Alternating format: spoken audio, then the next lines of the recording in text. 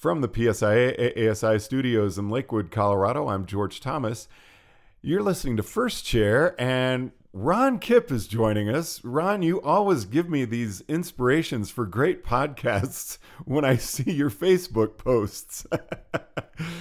So you happen to be in Germany summer skiing right now, but there's a tweak to it.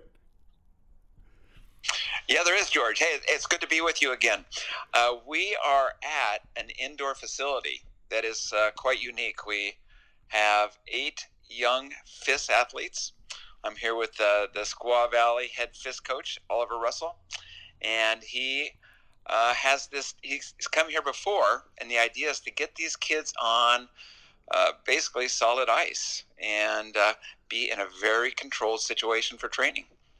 So what is it exactly about this German facility that makes you want to travel over there to do this when there are indoor facilities in the U.S., aren't there? But this one's unique. Yeah. The thing that makes this one unique is that they'll take the slope for the summertime and they will groom it out. They will inject it, and then they water it and basically turn it into an ice rink. It's just fabulous for race training. The other aspect is that we get a lot of skiing in. So we can have a 2-hour session. The ski slope is connected to the hotel that we stay at, and it's connected to the cafeteria or restaurant that we eat at. So we basically don't even have to go outdoors. Wow. Now, I've coached up on Hood quite a bit in the summers. And what is it again? I mean, you're indoors. You're definitely on much firmer snow, ice, than we'd get pretty much anywhere else. But is it crowded? Are you able to reserve this strictly for yourselves? Yeah, it runs a little bit like Mount Hood. And from inside, it almost looks like a bowling alley. So there's 5 lanes, and each team has a lane. There's no pins at the end or anything, fun like that. But you have a lane, and you can set up. It's all slalom. You set up your courses. We've been anywhere from 25 to 30 gates in that vicinity. We've run regular slalom. We've run panel slalom. And you just have a controlled environment. It has no side hill. There are a couple of flatter to steeper to flatter spots in it, but it's basically totally controlled. And it's so convenient. It's crazy. So today I pulled out my camera, my video camera, and my SD card was not in it. So I just skied to the bottom. I ran inside, ran up to my room, ran back to the top of the slope, and it took me about 10 or 12 minutes. I don't know when else you can run back to your hotel room and grab something and be back on the slope, be back in the same spot on the slope, in that amount of time, because it's probably a 3 or 4 minute chair ride. It's not a detachable, but it is a fairly high speed chair, and it gets you up there right away, and it's nonstop for 2 hours. Our athletes are exhausted. From one, it's icy. We get a lot of mileage in. We've barely been here. We've already skied 3,100 gates, which is probably almost 2 weeks of training. So plus it's the immersion of it, so we can concentrate on one thing and get a lot done. That place must be huge. I mean, you were saying 25 to 30 gates in the lane? Yeah, so it's probably about half the distance of a FIS course for these young kids, and it's a sprint, but it's a sprint that's on ice. It is one of the things that's really big for a ski racer is where we put our pressure. As ski instructors, we're fine with putting pressure later and controlling speed like that, but we need to put pressure more in the fall line so that we actually can manage speed, generate speed, maybe not even lose speed. But it's a very important aspect of ski racing. And with this ice, it has to be very precise. You can't be turning the ski sideways and then trying to get an edge. It has to be very deliberate. You have to have a lot of trust. Some of the athletes that Oliver has taken here in the past have commented to him, if nothing else, they learned that confidence that they could get those skis out and they would hold on edge. So it's something that we're looking at is very, very important, and we're even thinking of possibly trying to bring some younger groups here. Now, I mean, we talk about ice a lot with skiing and snowboarding, but you're really talking ice. I mean, before we started recording, you didn't sound like you were joking at all, but you said you could drive a Zamboni up this thing. Yeah, you could. Today, I actually shot a little video. I might try to put it on Facebook if Oliver doesn't get too mad at me. Well, good. That means another podcast for us. But we're setting, George. This is hilarious. And Oliver's a former FIS racer. He's a national level racer. He's really good, right? And he can't stop on the slope to set the gate, and he just goes sliding by the spot he was planning on. He couldn't get the drill to go. It just starts going across the slope because it won't go into the ice. The ice is really, really hard. It's just hilarious. It's like watching a newborn fawn on the lake or something. It's just crazy.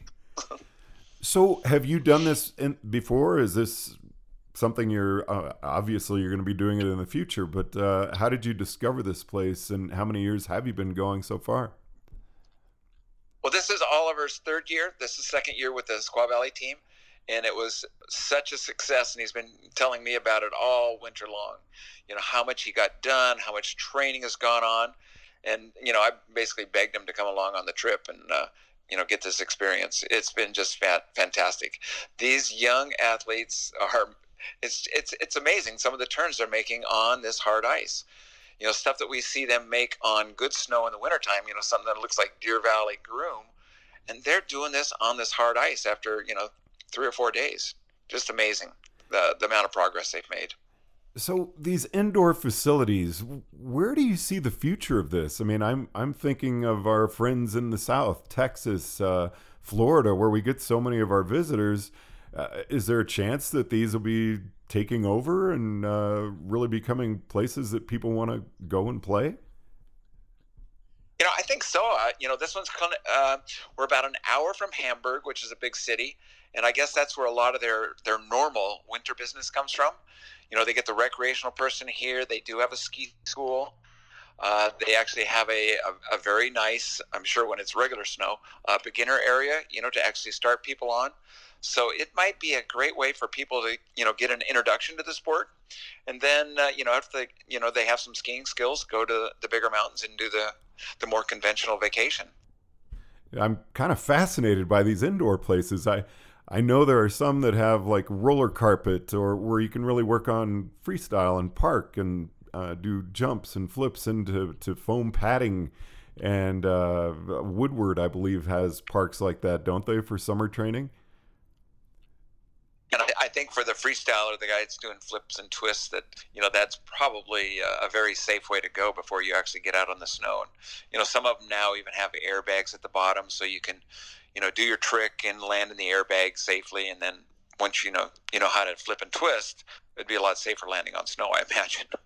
So, I mean, these, as you were saying, introductions to the sport, this sounds like it could be kind of an exciting trend. But this area that you're talking about and that you're currently at, I mean, it really is specifically race training in the summer. That's what they do.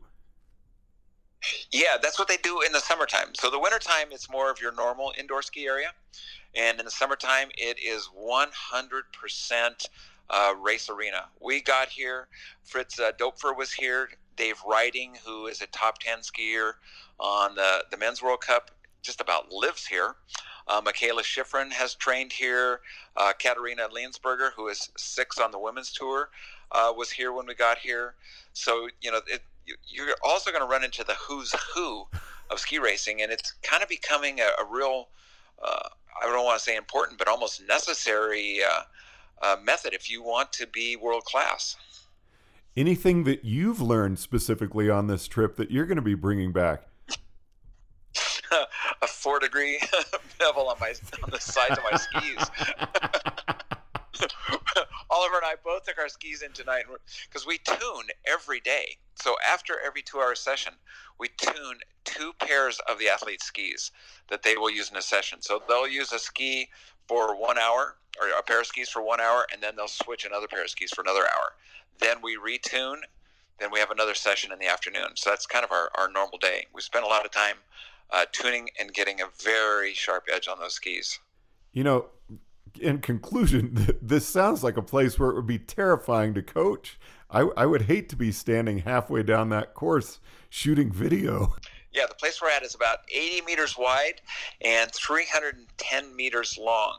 And that's how we get those 27 gates out of there. So it's got plenty of length. But the width is, you have about 5 lanes in there of slalom width. So it's not overly wide. And if you're shooting the video, you just might plan your exit route if somebody starts sliding your direction, because they'll be coming quick. Ron, it's been great visiting with you. I hope you have a wonderful rest of your time there. How much longer are you going to be there? We're here another week with these kids, and then we head back to the U.S. All right. Well, I'd love to check in with you later this summer. And actually, it is pretty late in the summer already. So how about earlier in the fall? It's always great talking with you, George. Ron Kipp, appreciate you joining us from Germany here on First Chair from the PSIA ASI studios in Lakewood, Colorado. I'm George Thomas.